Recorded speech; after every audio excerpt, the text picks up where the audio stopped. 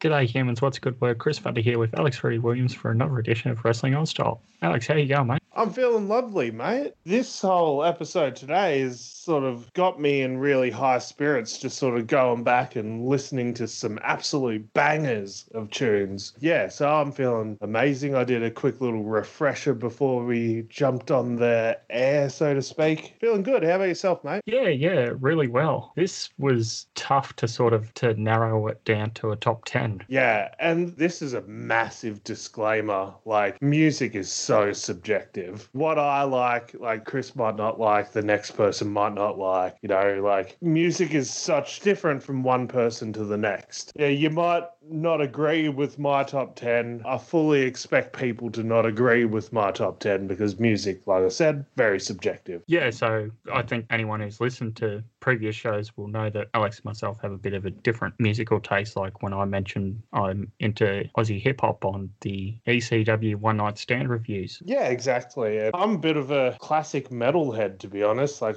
lots of 80s metal, lots of 70s like hard rock, like lots of 90s grunge, 90s rap, and also like my dog's named after the lead singer of the Red Hot Chili Peppers. So I suppose we'll be counting down our top 10 from 10 to 1, but we also have a few honourable mentions we'll mention just before number 3. Yeah, before the vaunted top 3, which if you're a Survivor fan like me, the final 3 is what it's all about. Bugger off, you other 17 contestants not lasting until the last day. Especially that number 4 that didn't win the fire-making challenge. Come on. Yeah. All right, that reference may have gone over almost everyone's head, but yeah. Well, hopefully none of these music ones do as we start talking. Would you like to start or should I, Alex? You know what? I'll start. Number 10 for me is none other than the New Japan theme song of one cleaner Kenny Omega.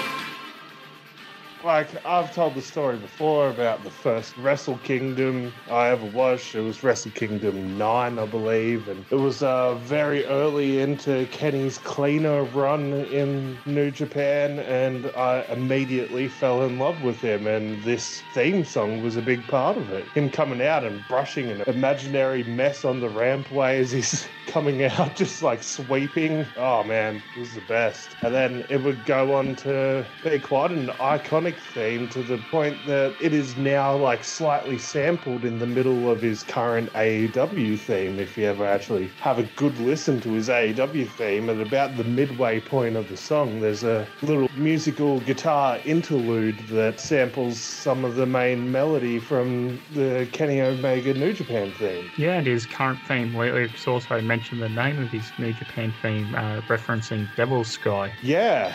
It's such a good theme. It's like it also lends itself really well for like crowd anticipation, the way it builds up, the way it hits its crescendo just as he gets out on the stage, the way it sort of slows down as he gets near the ring and then hypes back up as soon as he gets back in the ring. And a fair few of these songs that I'll talk about today have that sort of cadence to the music as well. So, yeah. Wow. Yeah, there is so many good ones. This one just missed out on my short list, but one of the themes I've actually heard live when I went to watch a New Japan show in Australia. Yeah, man. Especially in a pandemic world, I definitely have a lot of regrets about all the Australian shows or New Japan coming to Australia shows that I didn't go to when I had the chance to. And I like to think right now that if the world ever comes back to its former normal, I'll definitely be going to a lot more wrestling shows because, man, I'm jealous I didn't get to see this entrance live. Yeah, never know. AEW might tour, but I suppose speaking of entrances we won't see live, I'm going to say my number 10, Jushin Thunder Liger.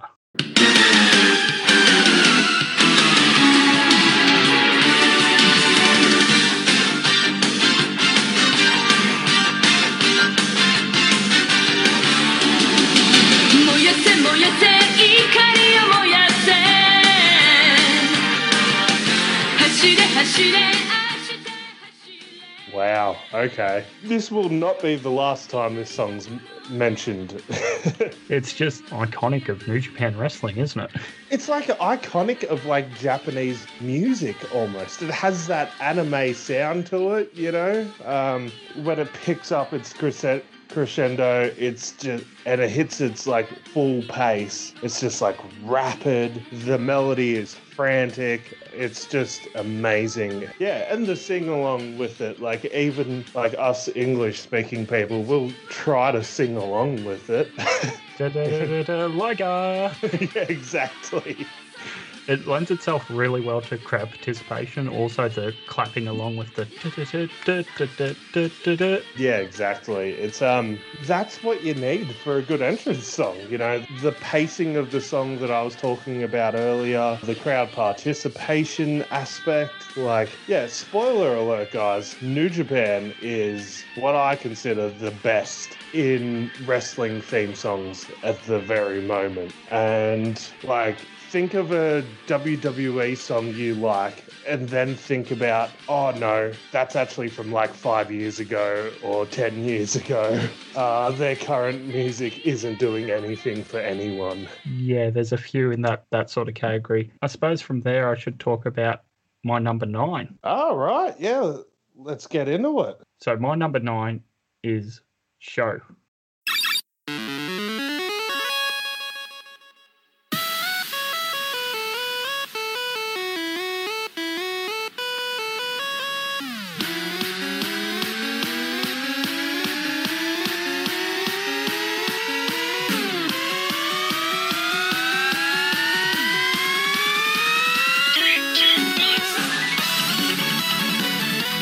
Yeah, I had a little listen to this one recently, and it is so much fun. I just love it. It's like retro arcadey game sort of sound, and just again, it really lends itself to like cloud clapping going. Yeah, definitely. The arcade portion of it, yeah, it's really good. Yeah, it's like straight out of a 32-bit video game console, like, and then it just really starts to ramp up and you get genuinely excited. It's fantastic, and I think the man in which the music is for, boy, does this dude have a massive career ahead of him. Yeah, he certainly seems to have stand out those last two Best of the Super Juniors where him and Yo were in separate blocks, so it'll be interesting to see what happens going forward with Show. Yeah, I feel bad for Yo, but by default, he's sort of genetied out of the two of them, the poor bugger, even though he is very talented himself. Yeah, in New Japan, that's just the difference between heavyweight champion and IC/US/never openweight championship level. Yeah, exactly. And your number 9 there, Alex. This is another one that sort of makes me a bit nostalgic for my earliest exposures to New Japan, which I've said it countless times. I'm very, very new to all this. First time I actually heard this was when I was watching a Ring of Honor show, and this man had a match against Kevin Steen. And that was my first exposure to this guy. And then, you know, Wrestle Kingdom 9, he was in one of the main events. Shinsuke Nakamura.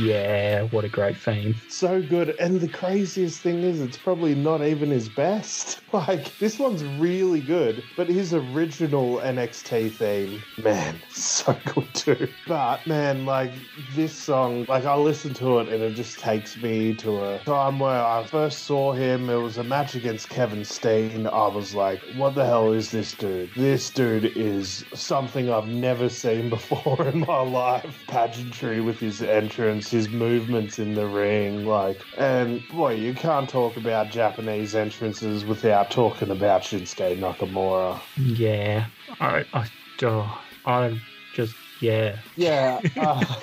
It's hard to sort of talk about this and then realise the current position he's in. He wants the smoke now. He's a fire now, apparently. Go back and watch, I can't remember which particular Wrestle Kingdom it was, but there was a Wrestle Kingdom where he did an entrance and he comes out and he's got this crown and this cape on and, he's just swag all over the place. He's just got that swag going on, and like even to this day, like there's only a handful of wrestlers that my missus like Eliza cares about or like is interested in. Shinsuke Nakamura is one of those guys that's resonated with her. Like she loves him. Wow. New Japan Shinsuke or WWE Shinsuke?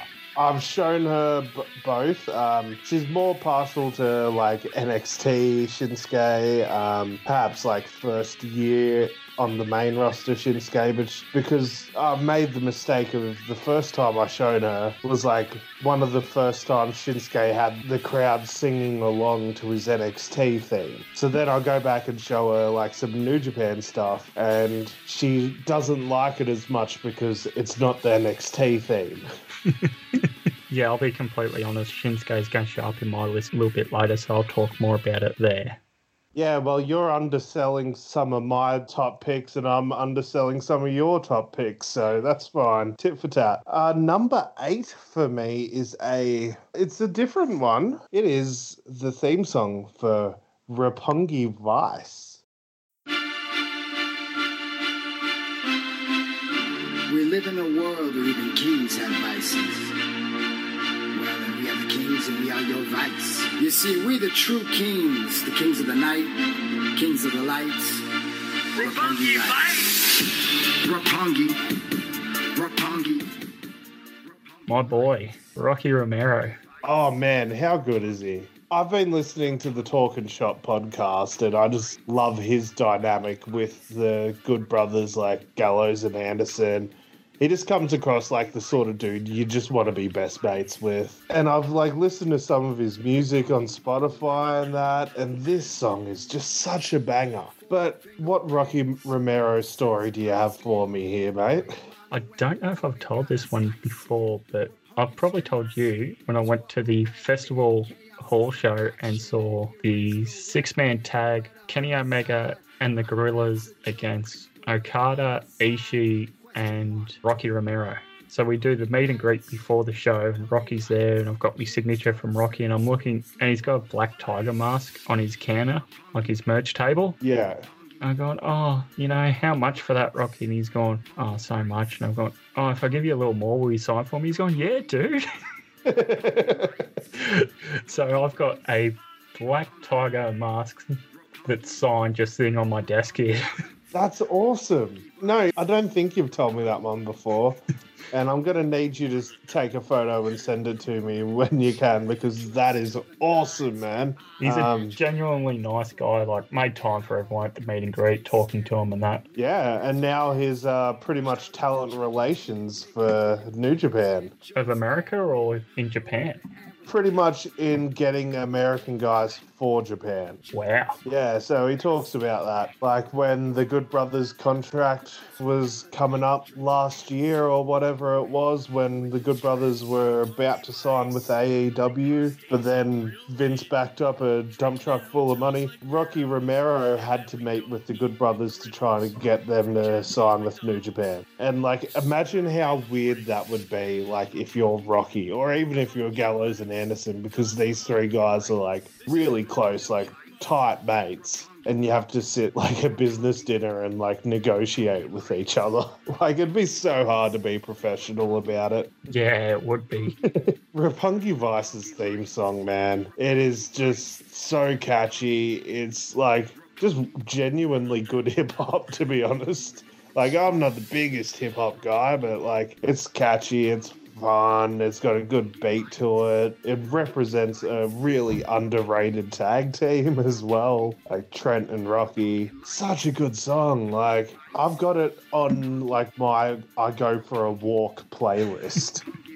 And like a few other songs that we'll talk about are on that playlist as well. And I should mention that Kenny Omega's theme song is on that playlist too, if I feel like getting a little bit dramatic on my walk. So, yeah, Roppongi Vice, highly underrated tag team. The story of them being a tag team challenging for the junior titles, and if they lost to the Bucks again, Rocky was going to give his blessings for Trent to move up to heavyweight. And it's like, one of the few amicable breakups in wrestling of a tag team that I can still remember. Oh man, that was so good actually.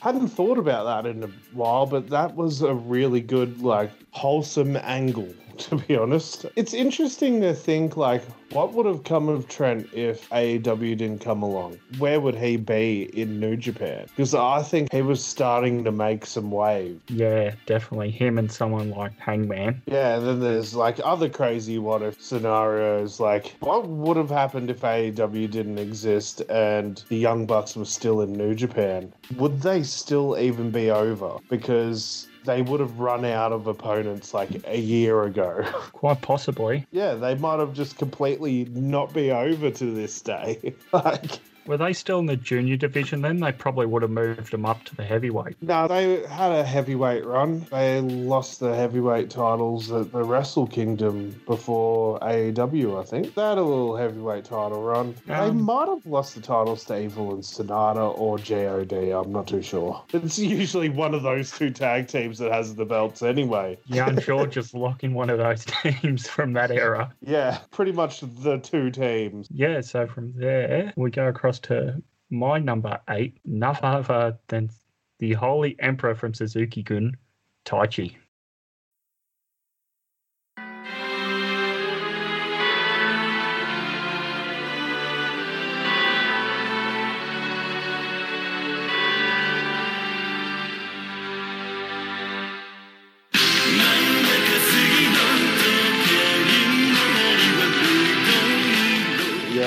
You'd know how much I hate the entrance. I hate how serious he is in the entrance about his fake lip syncing. What was Mio Abe? Oh, where's she these days? I hope she's all right. We haven't seen her in a bit. Oh, yeah. I guess she's not really that essential. Probably not at the moment, no. No, Taichi's entrance is just ridiculous, but yeah, it's a really good song. I wish I understood a single word from it so I could sing along with it. The crowd always seems to love it. Yeah, and like, as much as I don't get it, he is over. He's like so over. It's like the Attitude Era where everyone's over in WWF for some reason. Yeah, exactly. You look at New Japan and how many people are over who wouldn't be over in any other company. Dude, do you think Taichi would even make it out of the PC to perform at Full Sail? I was thinking more like a Ring of Honor or AEW or Impact, but no, they're not going to do that. Do you think Taichi would make it past Dark? Actually, I think he would. You know where I think they'd put him in WWE? Oh no, where? With Elias. That'd actually be fantastic. But yeah, so far all the sort of themes we've talked about have either like built up well in anticipation or lent themselves well to like crowd interaction. That's a big thing for me, about anticipation, like suspense, and then bang, it's in your face. It peaks right where it needs to peak, and crowd participation is obviously important, especially like it's live entertainment. Even with New Japan's sports presentation that they sort of do, this is after all just like a live entertainment product that you're going to see, and the entrances are the most important part of the entertainment aspect of a wrestling match in my mind. Yeah, absolutely. Even though when he wins, he doesn't pick up the mic and sing his way out. That's what does my head in as well. Yeah, thanks for bringing that up. It's like, well, it sounds exactly the same as you singing, quote unquote, down the ring. So, like, come on, man, a bit of continuity. Like, I would like him to, like, you know, just lose the microphone, still keep the entrance, and just, like, rock out on the way to the ring or something. But just the lip syncing part just does my head in, because, like, half the time he doesn't even look like he gives a crap about doing it. Like, he's so unenthused about doing it sometimes. Yeah, I suppose it depends on what he's doing that night. Yeah, or, like, you know, like, let's get over this lip don't think I've got to deal with having a 20-minute match with Ishii in a minute. So speaking of Suzuki-gun, we go to my number 7, El Desperado.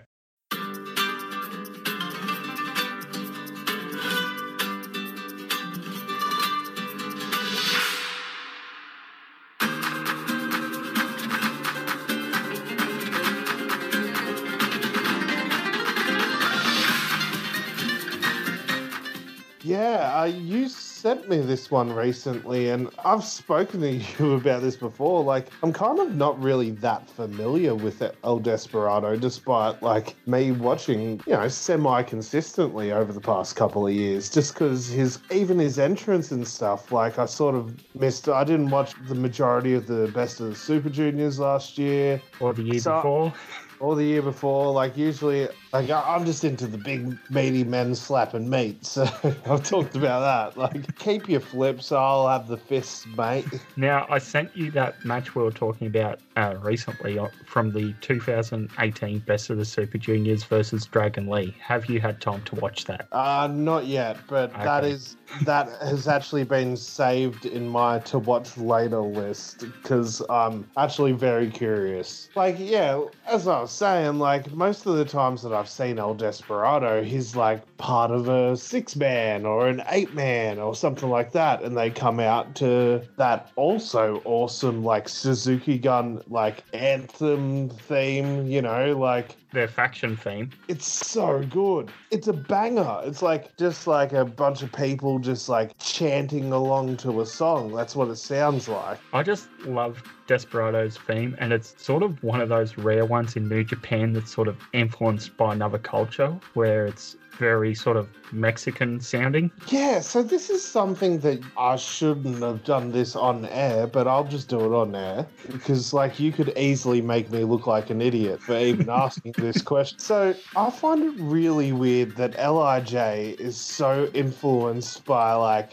Mexican culture, and they've got the masked guy Bushi, who's the character's like very like your classic Japanese sort of dude. He's got like the black mist like sort of falling from his mouth and all that sort of stuff. But then you got the masked junior in Suzuki Gun, who's blatantly Mexican influenced. Why haven't they just swapped groups? They seem like they would be better fits for each other's group, to be honest. Yes, possibly. I'm not entirely sure. Desperado might have joined Suzuki Gun when they were still in Noah before they returned at New Year's Dash. And then, like, I also understand that you got Kanemaru in Suzuki Gun, who sometimes wears, like, those tights that are very, like, Matador-esque at times with the pattern along the side.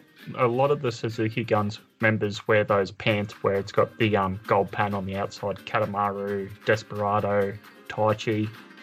Yeah, well, the particular gold pattern on Kanemaru is more so from a couple of years ago. It was like the exact same pattern that like El Matador Tito Santana had on his pants.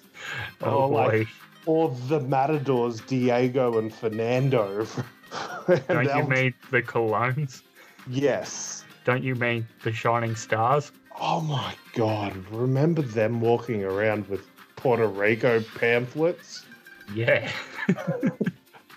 And then like vignettes like hyping up like come to Puerto Rico, and it just went nowhere. No, they went back to Puerto Rico. Yeah, that's pretty much it.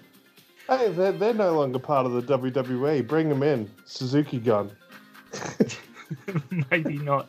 Yeah, I just really enjoy this theme. It stands out for me, and I've been a fan since that Best of the Super Juniors 2 years ago. You're number 7, Alex. Yeah, that's a really good number 7 pick, but my number 7, when you're going to talk about music, you got to talk about, some rock and roll. You got to talk about some music that feels real. So how about I pick the theme song of a real rock and roller, Prince Devitt.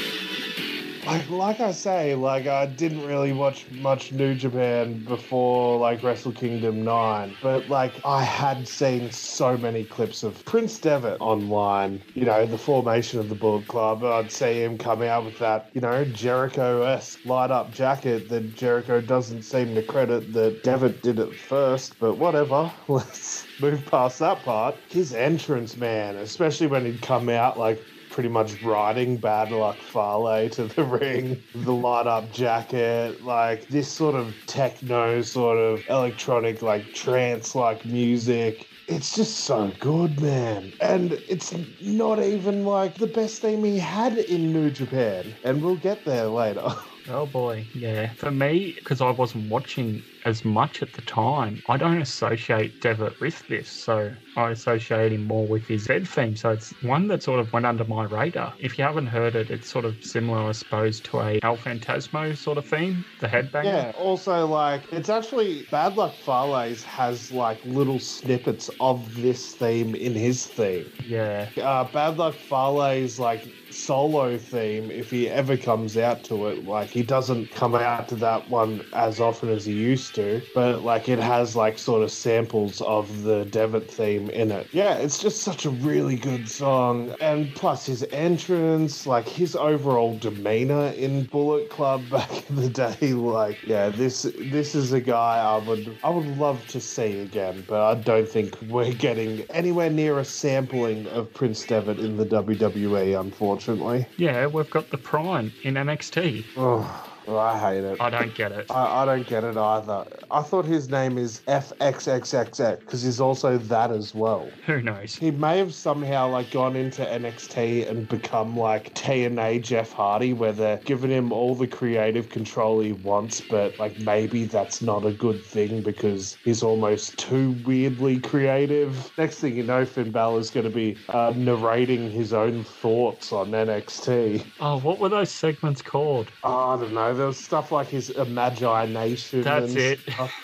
Yeah, and then Jeff would have the weird like entrance music that he used to sing and all that sort of stuff. But this isn't about Jeff Hardy themes. You could probably almost do a top 10 out of Jeff Hardy's TNA themes because he would swap them over every Bound for Glory. Prince Devitt's theme, it's iconic with New Japan in my mind. So you're number 6 from there. Yeah, so it sort of lends hand in hand with my number 7. It is a song that is still used to this day. The Bullet Club theme. Shut 'Em Down, I believe, is the name. Bullet Club. For life.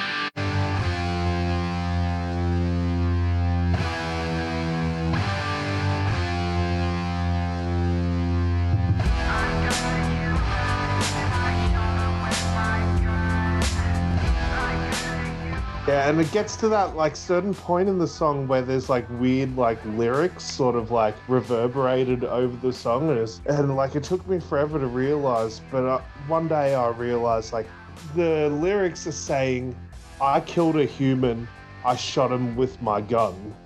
I killed a human, I shot him to the ground. I killed a human, I shot him with my gun. Yeah, it's certainly different. It's weird, it's like, but it's just got this slow, like, swaggering beat to it. It doesn't go too high on the crescendo scale, but, like, it has this slow, swaggery nature that really lends itself well to Bullet Club. All the characters in it, it suits. Like you couldn't have, like, a fast-paced Bullet Club song and have Tama Tonga, like, swaggering out there. Or, like, Kenny Omega coming out to, like, some fast rock or something. Yeah, well, it's sort of one of those songs that is now iconic of New Japan, especially for a lot of the English listeners. Yeah, exactly. Like, Bullet Club is a big reason why I got interested in New Japan. Like, even not watching New Japan, I knew what the Bullet Club was. Yeah, it's certainly an easy gateway into New Japan at the time, even if you were watching Ring of Honor or the Indies. Yeah, exactly. And, you know, I'm a massive WCW mark, massive NWO mark. I hear that there's a faction in New Japan basically doing a modern day take on the NWO. I'm sold. I'll go check it out. And then I'll check it out, and then I discover all these other characters and craziness that goes on in Japan. And here I am all these years later, and I'm looking at my watch and being like, oh man, I've still got another day to go till the next night of G1. Oh man, I just want some more Japan fix right now. Yeah. Well, I suppose speaking of G1s, I should reveal my number 6, who was a cornerstone of the G1 for a long time, but missing out this year. It is Satoshi Kojima.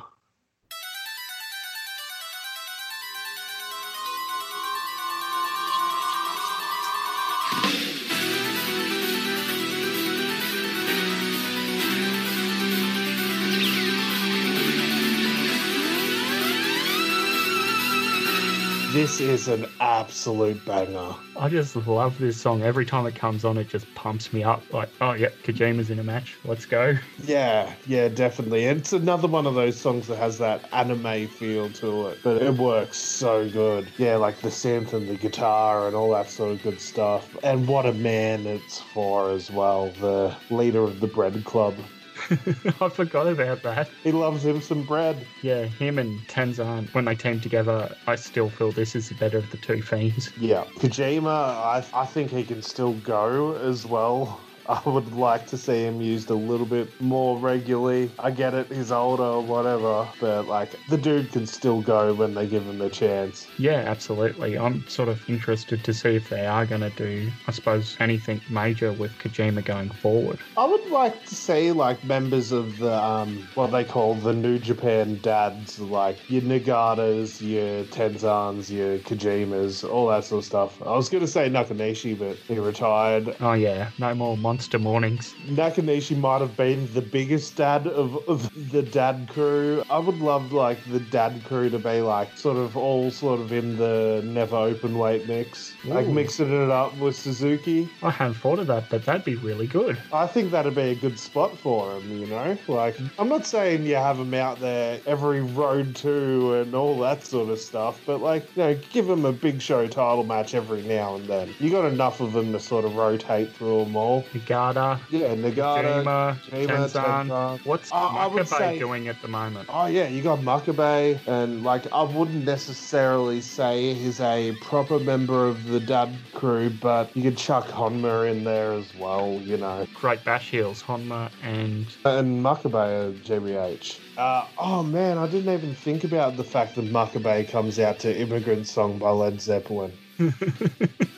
Like, that's really good. But it's just because this music has been muted for copyright reasons. Yeah. And you get his generic entrance. Yeah, you got to YouTube his proper entrance. It's very, very good. Yeah, that whole dad crew. Like, you could say that Ishii's sort of fallen into the dad crew. He's getting there. Suzuki's probably, he's the heel dad. He's heel dad. You know, that movie Hiroshi Tanahashi was in, My Dad is a Heel Wrestler. That is Suzuki. It was a role made for Suzuki, and they should have had him in it instead. But my God, imagine Suzuki in that. I need to actually watch that movie. I need to watch it. I know it's got subtitles and stuff. I need to check it out. Yeah, really good movie. And once you're done watching the movie, check out the Fantastica Mania tag match between the 4 participants dressed up as the movie participants. Okay. Yeah, I'll check that out. Yeah, Bread Club for life. Well, I suppose from Bread Club, I should reveal my number 5. It is none other than the leader of Los Ingobernables de Japón, Tetsuya Naito.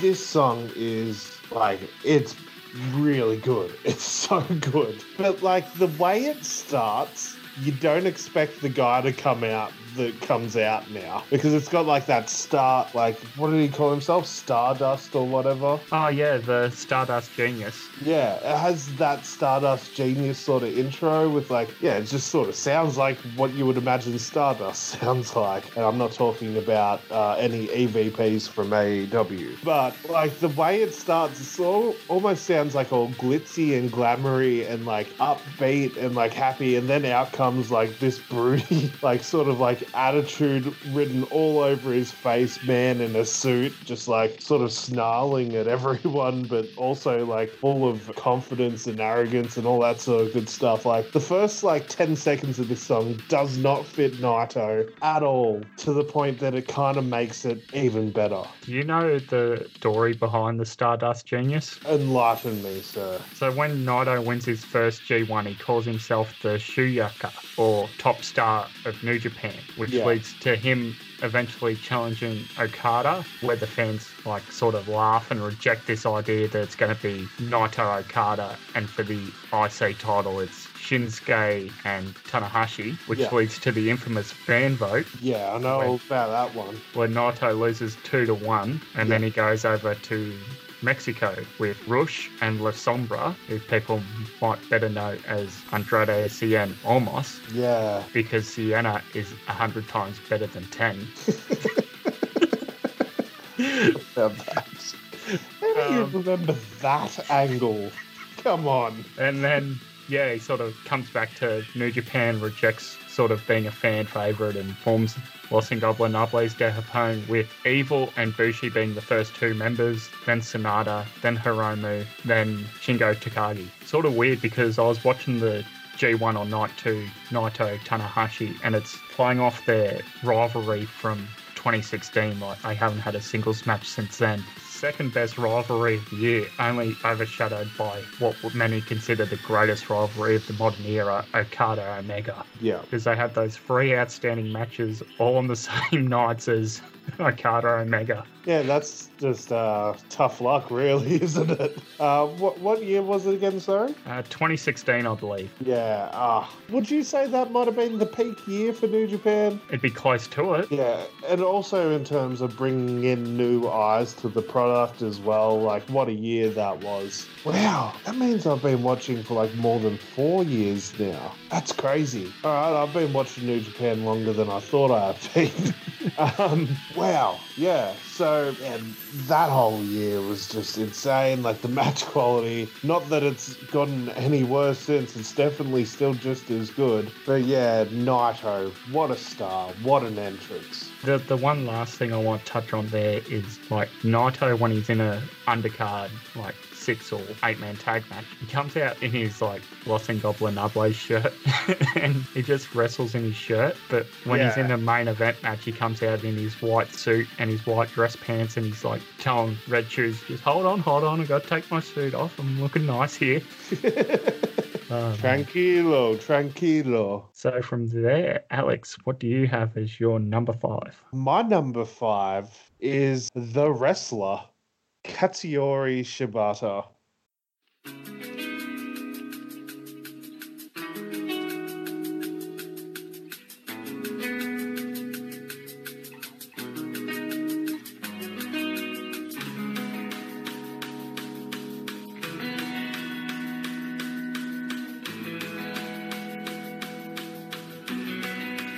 Oh, man. It's kind of depressing to think about, like, you know, what could have been with his career and all that sort of stuff. But man, it's such a good song. It's one of those songs that starts off slow and then it just builds up at just the right time for him to get into the ring and all that sort of stuff. And the crowd last year's, was it just before the G1 when Kenta sort of began attacking Goto and he comes out to save Goto and his music plays and the crowd just goes nuts. Are you talking about Kenta's heel turn? Yeah. I think that was the finals of the G1. That was on the undercard. Yeah, because then later on that night, like, Jay White comes out for the final and he brings out everyone from Bullet Club, and it's the first time you see Kenta in the Bullet Club shirt, like, coming out with everyone. Anyway, Shibata. Oh my God, is this dude amazing. Go back, watch Shibata Okada, Shibata Suzuki, like that Wrestle Kingdom 9. I think he had some crazy, like, hard-hitting match against someone on the undercard, like, because I just remember coming out of it being like, on his video screen, it was like, the wrestler, Katsuyori Shibata. And I found that so, like, intriguing to me. You know, that's his nickname that people call him by, the wrestler. Because, you know, that's pretty much the simple nature of him is he's just the wrestler. So on Wrestle Kingdom 9, he was in a tag team with Goto, and they defeated the Bullet Club. It all connects back to Goto there being the one who sort of was trying to defend Shibata's honor there for a little while. Definitely got a cool story and all that sort of stuff. Wrestle Kingdom 10 that really opened my eyes to Shibata. It was him defeating the then champion of the never openweight division, Tomohiro Ishii, in the third last match of the night. It was Shibata, Ishii, just insane stuff. I remember that sort of blowing my mind, that particular match that night. And that's the card that has Okada defeating Tanahashi. It has Nakamura defeating AJ Styles. And I came out of that being like, man, Shibata versus Ishii. What was that? That opened my eyes to everything that I love today. Yeah, just Shibata in general. Like, any chance I get to give him some praise, like he's not a big guy in stature, but he's still a hoss in my eyes. Like, he's the little hoss. Yeah, I'd have to agree there. Yeah. Well, since we're talking about hosses, we're talking about New Japan, talking about hard hitting, let's talk about one of my favorite wrestlers of all time, and a guy I've recently, just in the past year or so, since he unfortunately passed, I've been watching a lot of his New Japan stuff. You have to YouTube his entrances from New Japan because of the whole New Japan doesn't like showing classic entrances in their archives. Every match just starts from when the bell rings, which is kind of frustrating. Yeah, my number 4 is Big Van Vader. Eyes of the World is the name of the song.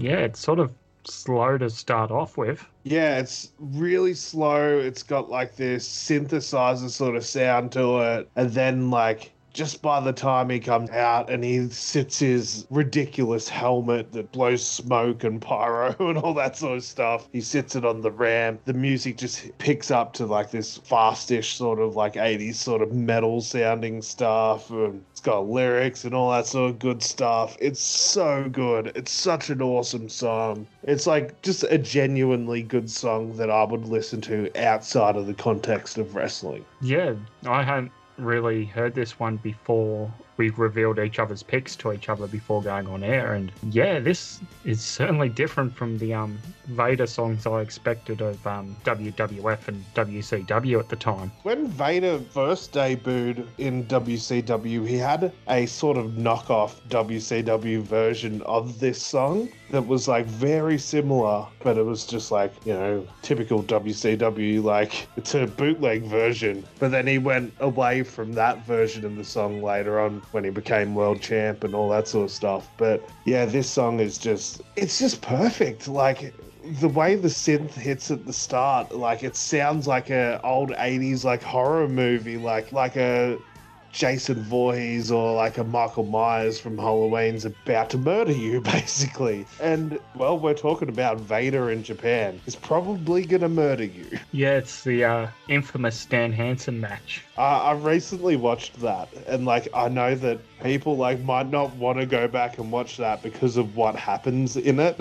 Like, oh yeah, the eyeball popping out. Yeah, but like, it's so good. It's such a good match. Like Vader and Hansen, just like the ultimate two big meaty men slapping meat. Like, oh my God. Like, if there was some way I could get a time machine and have, like, Suzuki versus Vader, like, both at their most hard-hitting primes, oh, it would just be wrestling heaven for me. Or, like, give me Ishii versus Vader at both in their primes as well. Like, heaven. Yeah, this song, it's amazing. It's a dude with, like, one of the best entrances that doesn't get talked about enough, like, with the helmet, the slow walk, the him just like with his arms spread out saying, "Who's the man? Who's the man? Who's the man? I'm the man, it's me, Vader." He always like walks down the ramp like chanting his own name as well, which I always kind of find funny. He's like, "Vader, Vader, Vader, Vader."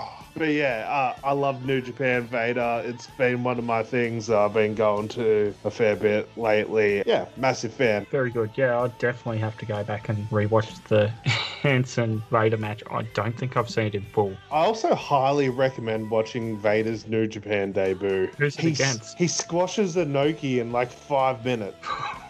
Wow. Like less than 5 minutes. It's like 3 minutes even. To be fair, Inoki had wrestled a match beforehand. They cut a promo. I assume Inoki's like, "Oh, you got anyone else for me?" Blah, blah, blah. Vader comes out, beats Inoki in like 3 minutes. The whole arena just goes dead silent and then just erupts with like, what? Like, you just knew that like they saw something in him, and this was before Vader was anything anywhere else. And his first like massive match, he squashes Antonio Inoki in like 3 minutes. Just insane. Wow. Yeah, that might be like the most impressive like New Japan debut of all time, at least. Yeah, it's hard to think of another one straight off the top of my head. Yeah, like, who gets rocket strapped like that anymore? No one really. No. Yeah, just insane stuff. And you think about like Inoki at that time too. Like, he's the Hulk Hogan of Japan at that time. Like, he was the Hulk Hogan of Japan before there was a Hulk Hogan in America. Let's be fair. There was a Hulk Hogan in Japan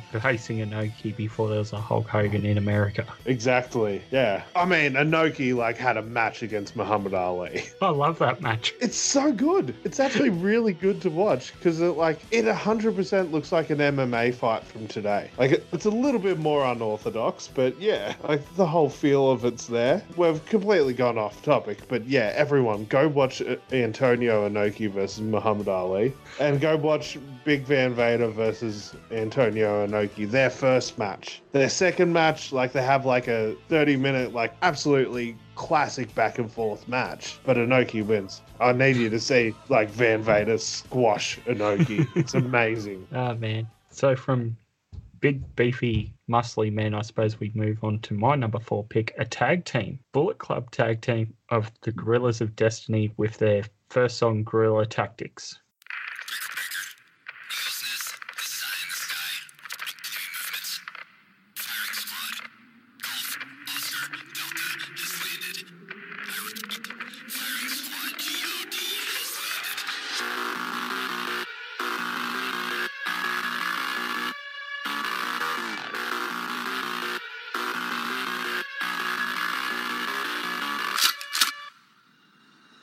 Is that Ain't Nobody Realer Than Gorilla? Yeah. Yeah, I love that one. Yeah, that's amazing. Hard done by to not make my top 10, but man, it's so good. It's so good. So good. Yeah, it's catchy. It's got an awesome beat to it. It just starts off like that with the bass, and it slowly builds up. Ain't nobody realer than Gorilla. And it's just like, it's so much fun. Like, you just want to sing along to it. The way it's sort of... Wait, we're talking about the wrong song. You're talking about their newer song. I'm talking about their first song.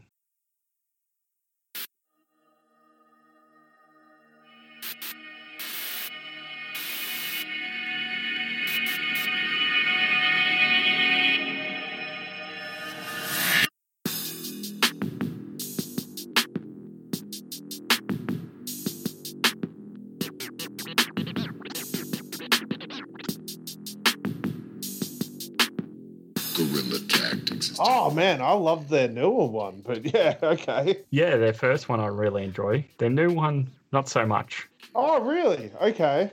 Yeah. I suppose probably because I saw them so many times as this song. Yeah, their first theme's really good as well. Honestly, they probably didn't need to change theme songs, let's be real. Yeah. Man, like one of them should keep the old one of them should use the new one when they are in different matches, which is quite rarely, but they should do that. Tama comes out to the old one, Tunga comes out to the new one. Yeah, it's such a good song. Pretty much the same thing I was about to say about the new one. It really lends itself into the slow sort of swaggering that the GOD do when they come out to the ring. In particular, Tama, just like in front of the camera, sort of crouched down, swaggering, staring at the camera, talking some trash. Like, it really lends itself well to it. Yeah, absolutely. So from there, do you have any honourable mentions before we talk top three? I have way too many honorable mentions. That Suzuki Gun theme I mentioned earlier, I had to listen to it. It's just like just this hard rock song with a bit of a chant, a bit of an anthem, you would say. Ishii's theme song, fantastic. Yeah, I've got G.O.D. on here, probably a different song than you, by the sounds of things. I got Taichi on here as an honourable mention for the actual song itself, not as much the actual man. Jay White I've got on here. It's such a good song. Every time I watch a Jay White match, like after I've finished watching the show, Jay White's theme is stuck in my head. It is so catchy and it just narrowly missed out for myself. Yeah. John Moxley's New Japan theme. I really like it. This slow plodding guitar, the whole presentation, like especially you go back and watch him like walking all around the top of Korakuen Hall before his match with Ishii, throwing shooter all around the place.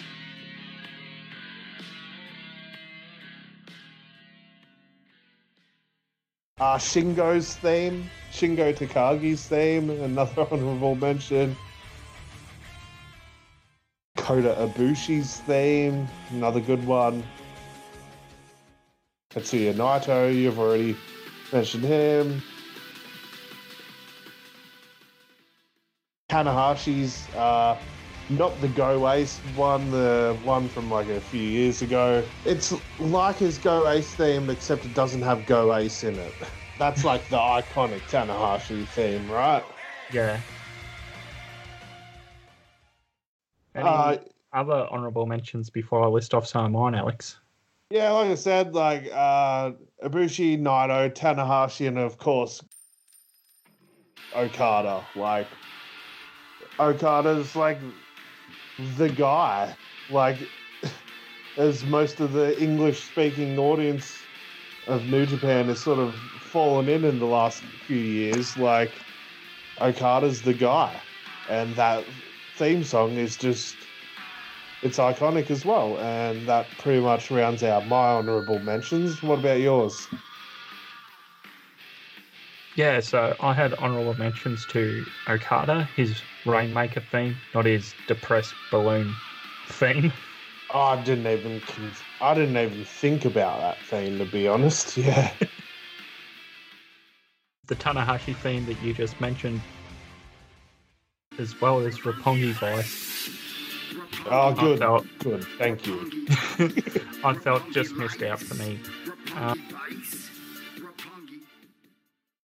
Also, Kenny Omega, Katsuyori Shibata, Yuji Nagata. Awesome. It sounds like someone decided his top 10. I sent through some of the songs from my top 10, and you're like, oh crap, I better chuck them in my honourable mentions. Possibly. Yeah, because that's what I did with some of the ones that you sent me as well. Last couple of honourable mentions I want to touch on is like how New Japan seems to use the same themes for their events. So that being the G1 theme,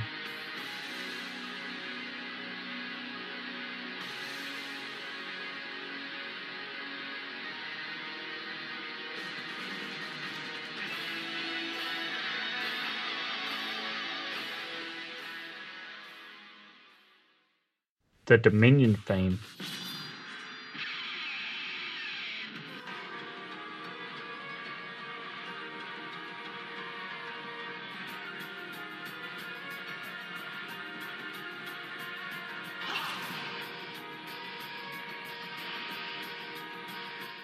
And the Wrestle Kingdom theme.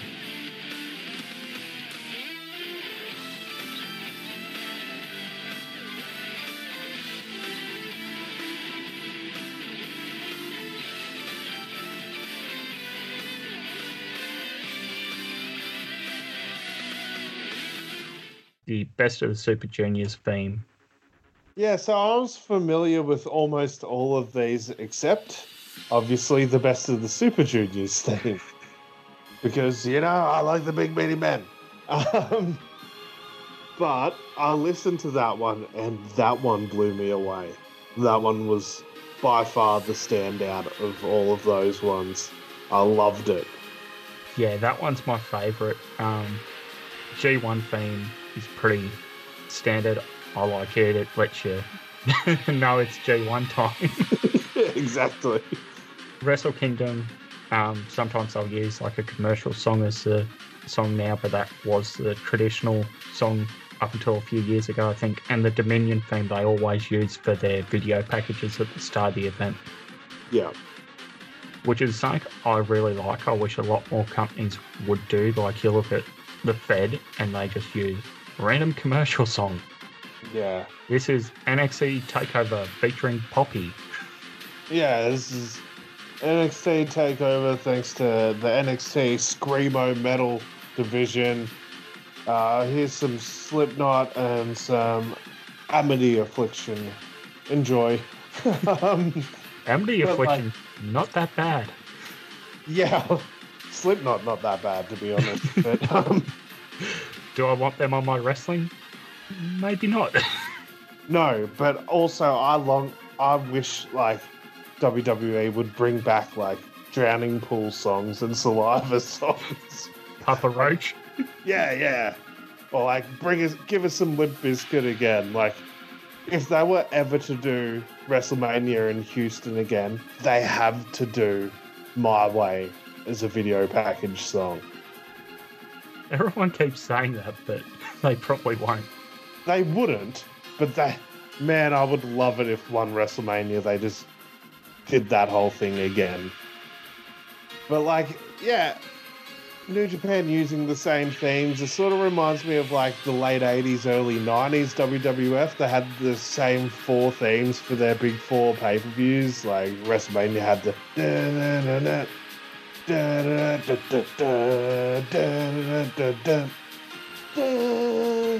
yeah, that was really bad.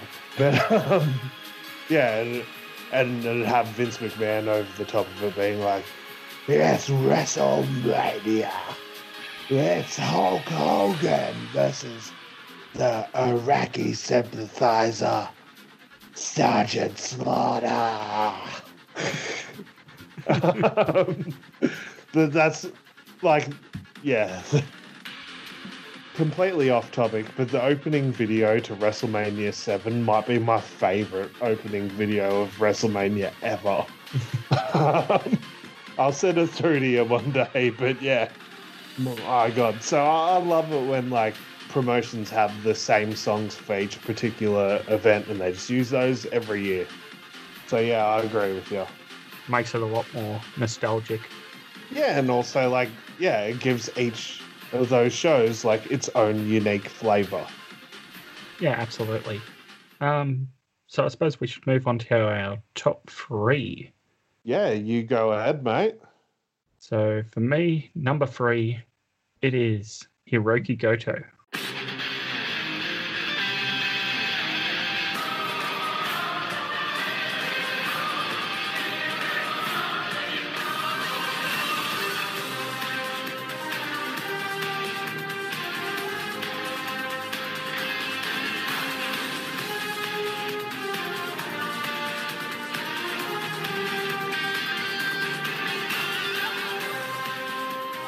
Oh man. Goto's not going to be my top 3 for anything, but this is a really good song. Yeah, this is where the separation comes in between wrestling quality and music quality, entrance quality. Hey man, you like Goto. I've been second guessing myself on my thoughts on Goto lately.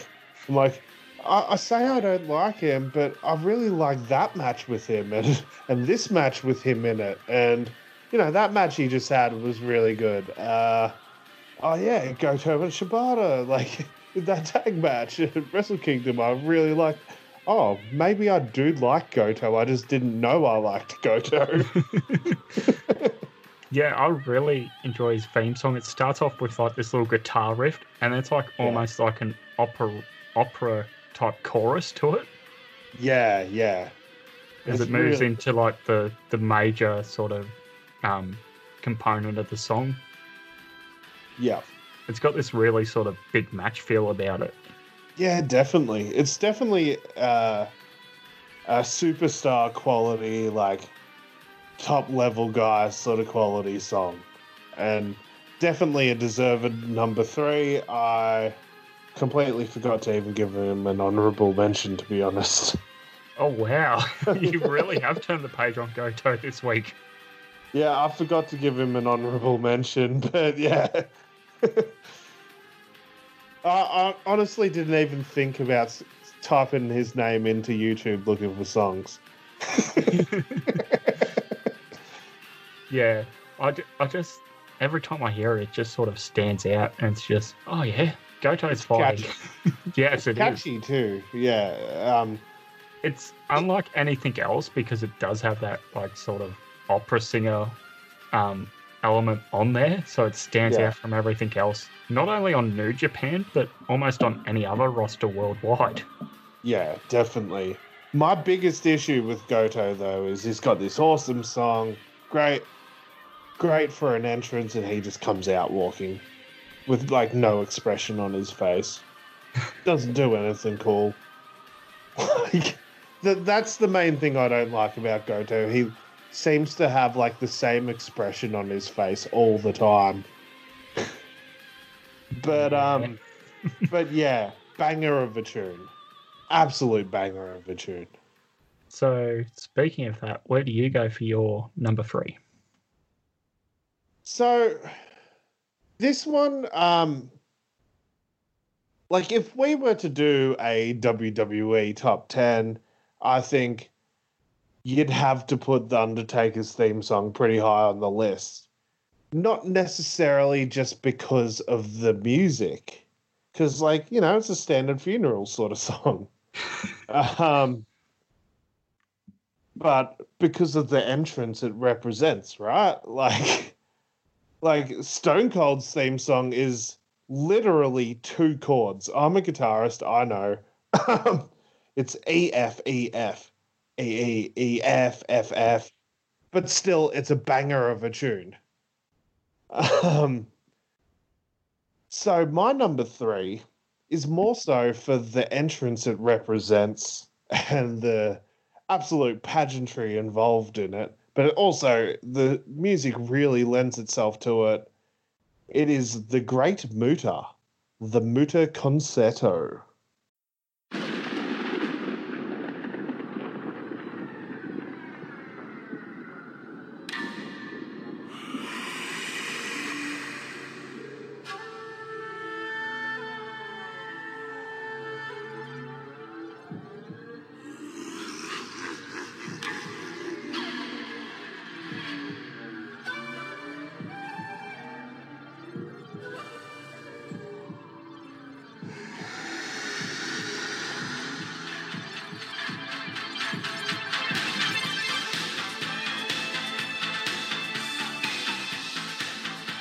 Wow.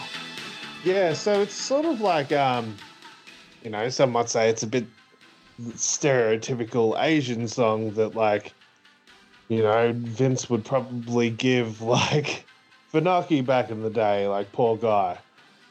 It has that sort of traditional Japanese feel to it, but it's got a bit more of a beat. It picks up, it gets a bit melodic, and like I said, the entrances that it represents, the Great Muta, man. Like, there's probably no more iconic character in Japanese wrestling than the Great Muta. Yeah, it's sort of hard to sort of name someone a bit more iconic than him in terms of Japanese wrestling worldwide. Yeah, and like I've always, like, when I was younger, like, I got a couple of WCW VHS tapes. I've talked about that before, but like one of the VHS tapes I had, like, had a match between Sting and the Great Muta that I used to, like, try to redo with, like, I'd try to do a wrestling match because I'm an only child.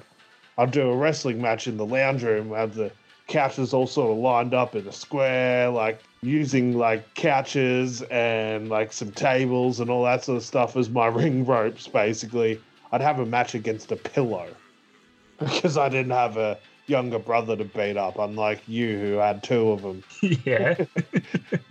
Then your little sister comes into the mix and, you know, you can do some mixed tag and all that sort of stuff. But poor old Fruity over here had to just wrestle pillows. And I used to reenact the Sting Muta match all the time in the lounge room. I also used to reenact Macho Man versus Warrior from WrestleMania 7 and Hogan versus Warrior from WrestleMania 6. Yeah, Great Muta. As a kid, the first time I saw him on one of these old VHS tapes, I was like, whoa, what is this dude? And he'd do the Mist, and like the first time I saw him was before like Tajiri showed up and all that sort of stuff. So there was my introduction to the Mist and all that. And you know, the moonsaults, you know, later on the Shining Wizard, the Muta Lock, like, the dude was just all-star power, like, and you see him, and especially when you're a kid, like, your imagination runs wild, like, what is this guy? Like, is he even a human being, man?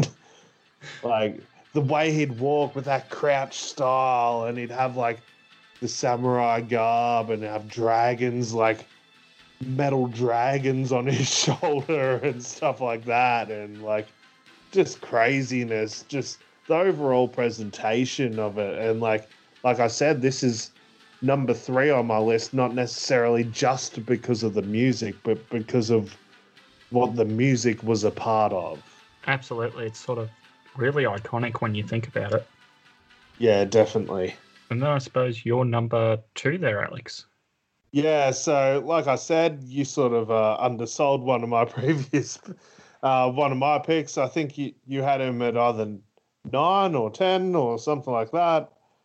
My number 2 is Jushin Thunder Liger.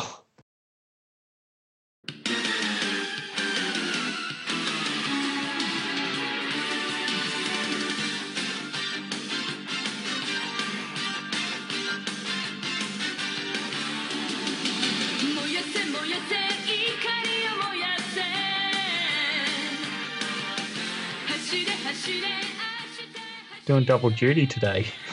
Yeah, man. Oh, well, there's a lot worse wrestlers you could have on a card pulling double duty than Jushin Liger, that's for sure. Yes. So yeah, if you want to run down any of your thoughts here. Yeah, like we sort of touched on it earlier, like the crowd participation involved, like all that sort of good stuff. The chant, like I said about Muta, like what it represents, like, and also just the song itself. It's just a banger of a song, like the synth, the guitar, like all that sort of stuff.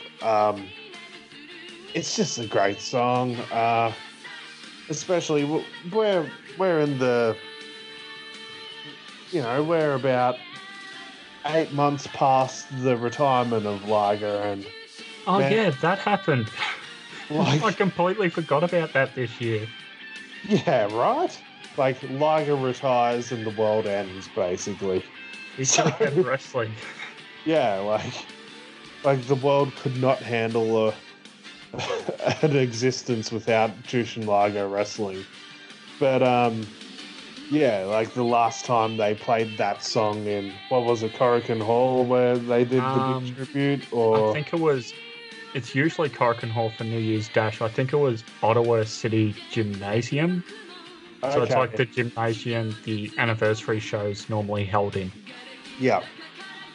Like that tribute, that retirement tribute thing, and then you get to hear that song one last time and all that sort of stuff. It was just, yeah, had me bawling like a baby. I actually went back and like watched that in Japanese as well the next day, and wow, yeah. Yeah. Yeah, actually, that's probably something I should do too, just to hear the emotion and the commentators and all that. But I will say, because, you know, English commentary hasn't really been around for us, I love hearing Jushin Liger's raspy voice on Japanese commentary. He's just got such a distinct voice. He's like almost got a John Laurinaitis style voice. Did you see him? It must have been on night 2, just before they went to the ad breaks. I can't remember the main announcer's name for the Japanese commentary, but like he's thrown to Liger and Liger starts talking. And he's sort of talking, and you can't hear him. So the other announcer leans over and pushes Liger's mic so it's turned on, and just Liger goes, like pretty much just crumples and starts laughing and breaks. I missed that. I did notice at the end of night 2, Naito goes to give Liger a fist bump. Liger bites the bait. He takes the bait. He goes, throws his fist up there, and Naito quickly just turns his fist into a bird, flips Liger off, and Liger just looks so disappointed in himself for falling for it. Oh, man. Yeah. But, like, Liger's amazing. Like, we talked about it already. Like, the music is amazing. It is iconic Japanese wrestling music. Yeah, absolutely. And then I suppose from one that I undersold to going to one that you undersold. Lower on your card, I believe it was about number 7. We go to the King of Strong Style, Shinsuke Nakamura.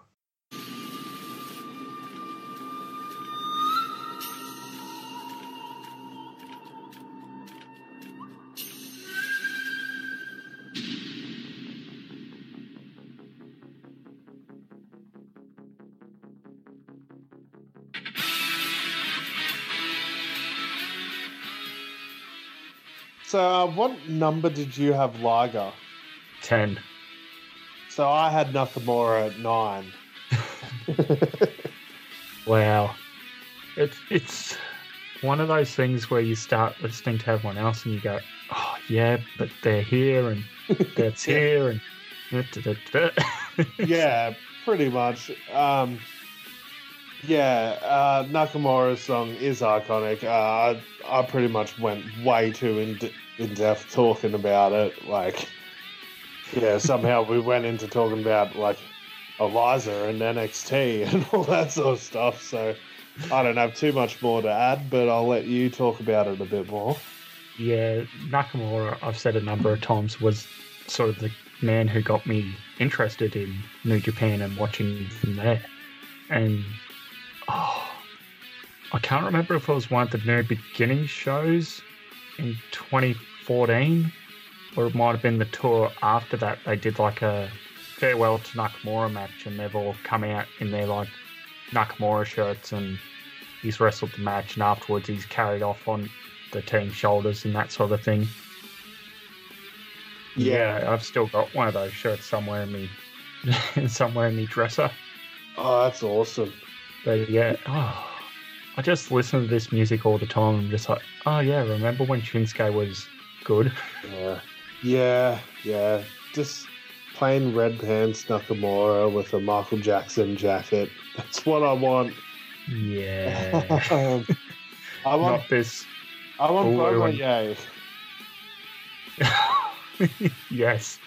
Yeah, get rid of Kinshasa. I want Bomaye back. You know why they changed it? Because of Muhammad Ali, wasn't it? Yeah, and you know what the English translation is? What? So it comes from the Ali Foreman Rumble in the Jungle match where the fans were chanting Ali Bumaye. Yeah. So it pretty much translates to Ali kill him. Yeah. So that's why they changed it to Kinshasa, which is the city where the fight took place in Africa. I like that touch, actually. that actually makes me like Kinshasa a bit more, so that's good. I like the continuity. So, before we get into our number ones, is it safe to assume that we both have the same number one now? Perhaps. I suppose we can each read over our 10. Yeah. So, number 10, I had Jushin Thunder Liger. Number 9, Show. Number 8, Taichi. Number 7, El Desperado. Number 6, Satoshi Kojima. Number 5, Tatsuya Naito. Number 4, The Gorillas of Destiny. Number 3, Hiroki Goto. Number 2, Shinsuke Nakamura. Yeah, solid list. So what I've got is number 10, Kenny Omega. Number 9, Shinsuke Nakamura. Number 8, Roppongi Vice. Number 7, Prince Devitt. Number 6, The Bullet Club. Number 5, Katsuyori Shibata. Number 4, Big Van Vader. Number 3, Great Muta. Number 2, Jushin Thunder Liger. And I'll let you do the honours here, sir. Yeah, number 1, and I have a very strong suspicion that yours is exactly the same. It is the king himself, Kaze Ninare Minoru Suzuki.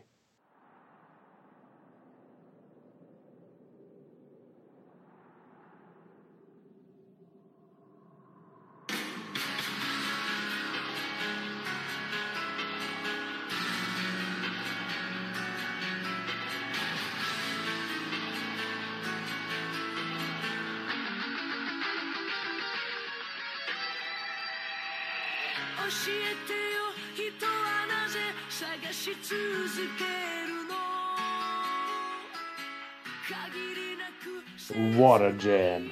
Yeah, I think by the amount of times I've talked up Suzuki, this was quite clearly going to be my number one. Yeah, and I even tried my best to not put this at number 1, but I had to. Like, this song is on my top 10 most played songs of 2018, 2019, and 2020 on Spotify. Oh, wow. Like, I can't get enough of this song. Yeah. Oh. Like, once Nakamura left and then Suzuki-gun came back, I was just, oh my gosh, who are these guys? And I was all about Suzuki-gun. Yeah. Yeah, definitely. Like, the first time I saw Minoru Suzuki, I was like, who is this dude? Like, you just look at him and you're like, that dude's been through something. Like, he's been to things. He's seen some stuff. Like, yeah, I think the first Suzuki match I ever saw was, it was something to do with him and, Sakuraba. Oh, wow. Yeah, I saw something with him and Sakuraba at one point. Yeah, they had a match at Wrestle Kingdom 9, and I actually knew who Kazushi Sakuraba was because I owned a couple of Pride DVDs, and one of the DVDs I owned, Kazushi Sakuraba won a fight against one of the Gracies with a dislocated elbow. Wow. That's Yeah, impressive. it was. Yeah, his like elbow was all over the place, weird, and then he ended up winning with a Kimura himself. The same move that like dislocated his elbow, he ended up like putting on a Gracie, a jiu-jitsu specialist, to win. So like I saw Wrestle Kingdom 9 and Kazushi Sakuraba comes out, and I'm like, what is going on? And then he faces this dude, and I think this was my first introduction to Suzuki was all white Suzuki.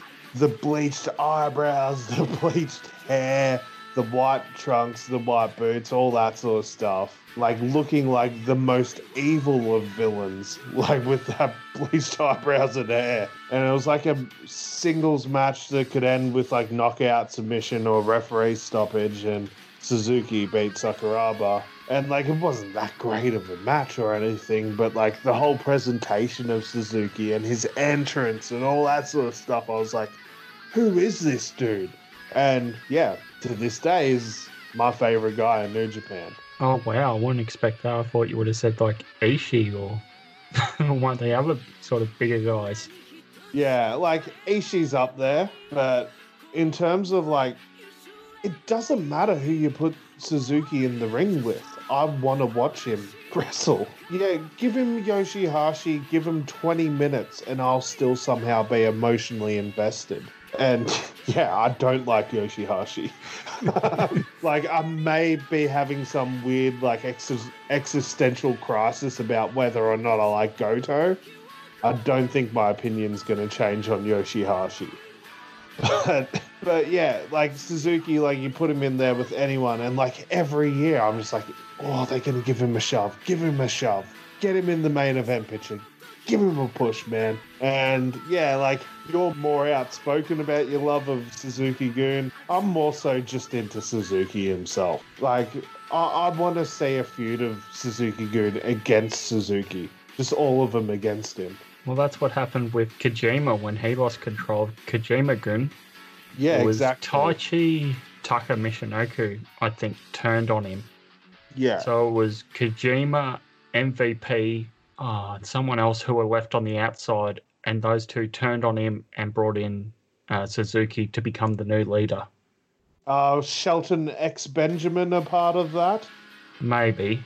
Yeah, because I remember Shelton Benjamin was there as well. Maybe the beginnings of the Hurt Business. But yeah, have you ever gone back and seen Suzuki's Wrestle Kingdom 7 entrance versus Nagata? I have not. Oh my god, I'm going to do it. As soon as we're off the air here, I'm going to go do it. So he has the lady who sings like the actual song because the song's connected back to an anime, I believe. Yeah. So he has her come out and sing his song live for him at Wrestle Kingdom in the Tokyo Dome. That's amazing. But that's still not my favourite Suzuki entrance. I'm impartial to that lady singing him out to Wrestle in the Rain. Oh yes, the draw and the downpour. Yeah, exactly. The draw and the downpour. I love that. Yeah, haven't you ever heard it be called that? No, I haven't. No. Oh man, I love that. Definitely because of the first time I saw him, I'm very biased towards like all white Suzuki. Like he's done it a few times, but yeah, it's crazy. Oh, who was it that he had the hair match with at Wrestle Kingdom? Goto. Yeah, and the whole thing of like after the match, he just shaves his own head. Yeah, because he doesn't want to be embarrassed. So like the Suzuki Gun members are trying to usher him out of the arena, and he just goes, "No, I'm going back and doing it myself." Yeah, he just sits on a chair and just shaves his head in the middle of the ring. Like, how do you not love this guy? Like, people listening, like, he's just one of the boys, right? Like, he's just like, he's a man's man. He's just so cool. And he doesn't, like, it's not like his entrance is anything special. Like, in terms of what he does. He pretty much just walks out, stops on the apron when it says the immortal line of Kaze ni Nare. Yeah, he just comes out, towel on his head, doing his thing. Yeah. But there's just something about him. It's just this intangible charisma that he just has from just standing there. Just looking like he's been in a million fights in his life, which he probably has. And there's just something, you look at him and you go, that guy's somebody. I need to know, like, where this guy's been, what he's been through. Like, and I don't want to mess with this dude. No, absolutely not. Yeah. And like I've said on podcasts before, like I have this obsession with like wanting to know, like wanting to watch Minoru Suzuki live his daily life. Like wanting to watch Minoru Suzuki mowing the lawns, wanting to watch Suzuki just like go to like whatever Japanese equivalent of Bunnings is. Like just wanting to see him like go to like Japanese Bunnings, like, oh yeah, I need to buy a new garden hose. Like, I don't know, just seeing this dude like cook breakfast for his wife or something nice like that. Like I would imagine if I saw him do any of those things, I would still think he's doing it in the most intimidating fashion. Yeah, absolutely. Even him just running his pile driver store. Yeah, and like not that many people can look as tough as he does in a fedora. I know, I try. Oh man. Well, my apologies. No, you're too lovable to be intimidating, mate. Yeah, but my favourite Suzuki entrance is the one that I was there for live at Festival Hall in Melbourne. Yeah, of course it would be. Fair old pop for the Kaze ni Nare.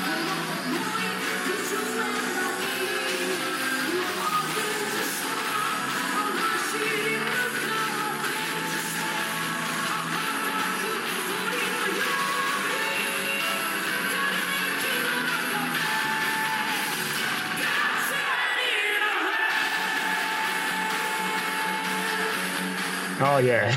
Yeah, good. Versus one of our favourites on NXT at the moment. Oh my God, yeah. The former Jonah Rock, Bronson Reed, right? Yeah, absolutely. Oh my God, that would have been great. That would have been amazing, actually. I also would love to see the match he had in Perth against Davis Storm. Oh, I've seen that one. I haven't seen it like in ages, but from what I remember, it was really good because they're all up on New Japan World. Yeah, I definitely need to like browse through it all. But yeah, that's something that I've heard Davis Storm talk about. Like, it's an obvious bragging point for him that he got to wrestle Minoru Suzuki. Like, if I was a wrestler, I'd be bragging about it too, especially if I could still walk. If I came out of it without a concave chest. But yeah, like my personal favorite Minoru Suzuki entrance, now that I think about it, is not that long ago actually. It is Minoru Suzuki's surprise entrant in the Madison Square Garden Battle Royal. Oh yeah, I completely forgot about that. Man, that pop was just insane. It was like him and Liger were surprise entrants. And Muta. And, the Muta as well. Yeah, and they played the Muta song that I had in the list. Yeah. Yeah, so they pretty much had my top 3 or 4. No, top 3, yeah. They had my top 3 in that one Battle Royal. So that tells you that I have the definitive top 3. Nah. But, yeah, the Kaze ni Nare, when he came out for a surprise, like, entrance at a Battle Royal, like, it was as loud as I ever heard. Especially, like, the fact that you think, like, Madison Square Garden and he got that sort of reaction. Like, and they always said, like, Japanese wrestling wouldn't get over in America. Yeah, right. Yeah, absolutely. So I suppose with that being said, where do we go next, Alex? Yeah, I think we're going to do another music review because this was fun.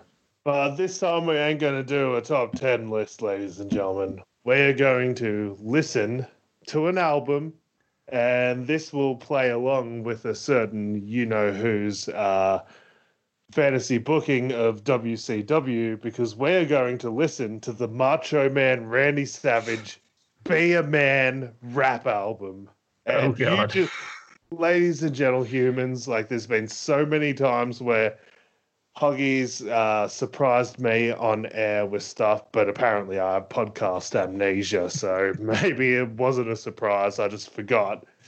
But this is one instance of me fully surprising Hoggy on air. Oh, man, I can't wait for you to hear this one.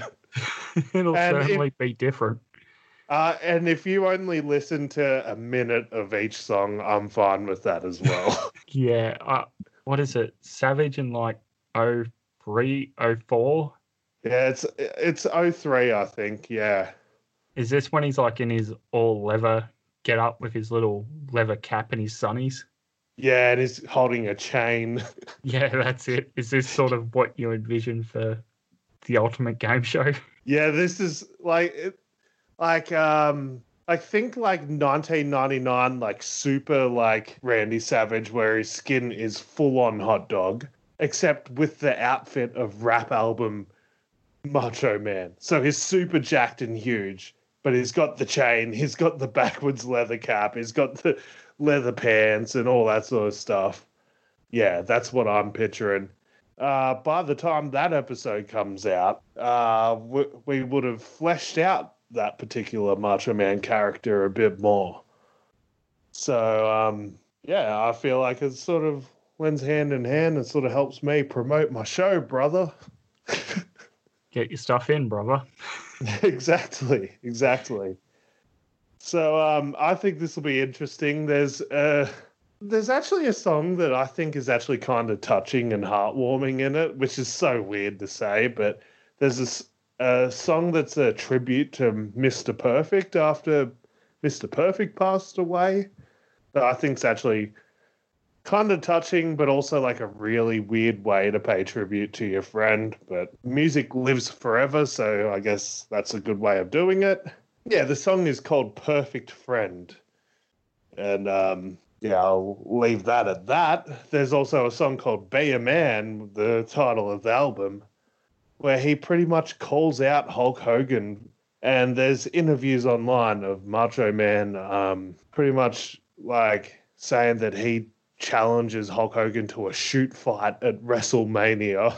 Oh, boy. For WrestleMania 20, he wanted a shoot fight against Hulk Hogan, and all the proceeds from their match will go to charity. Nothing happened there. Nothing happened there, but it probably would have been better than Goldberg versus Lesnar from WrestleMania 20 anyway. So, or they could have just swapped opponents. You could have had a Lesnar versus Savage in a shoot fight.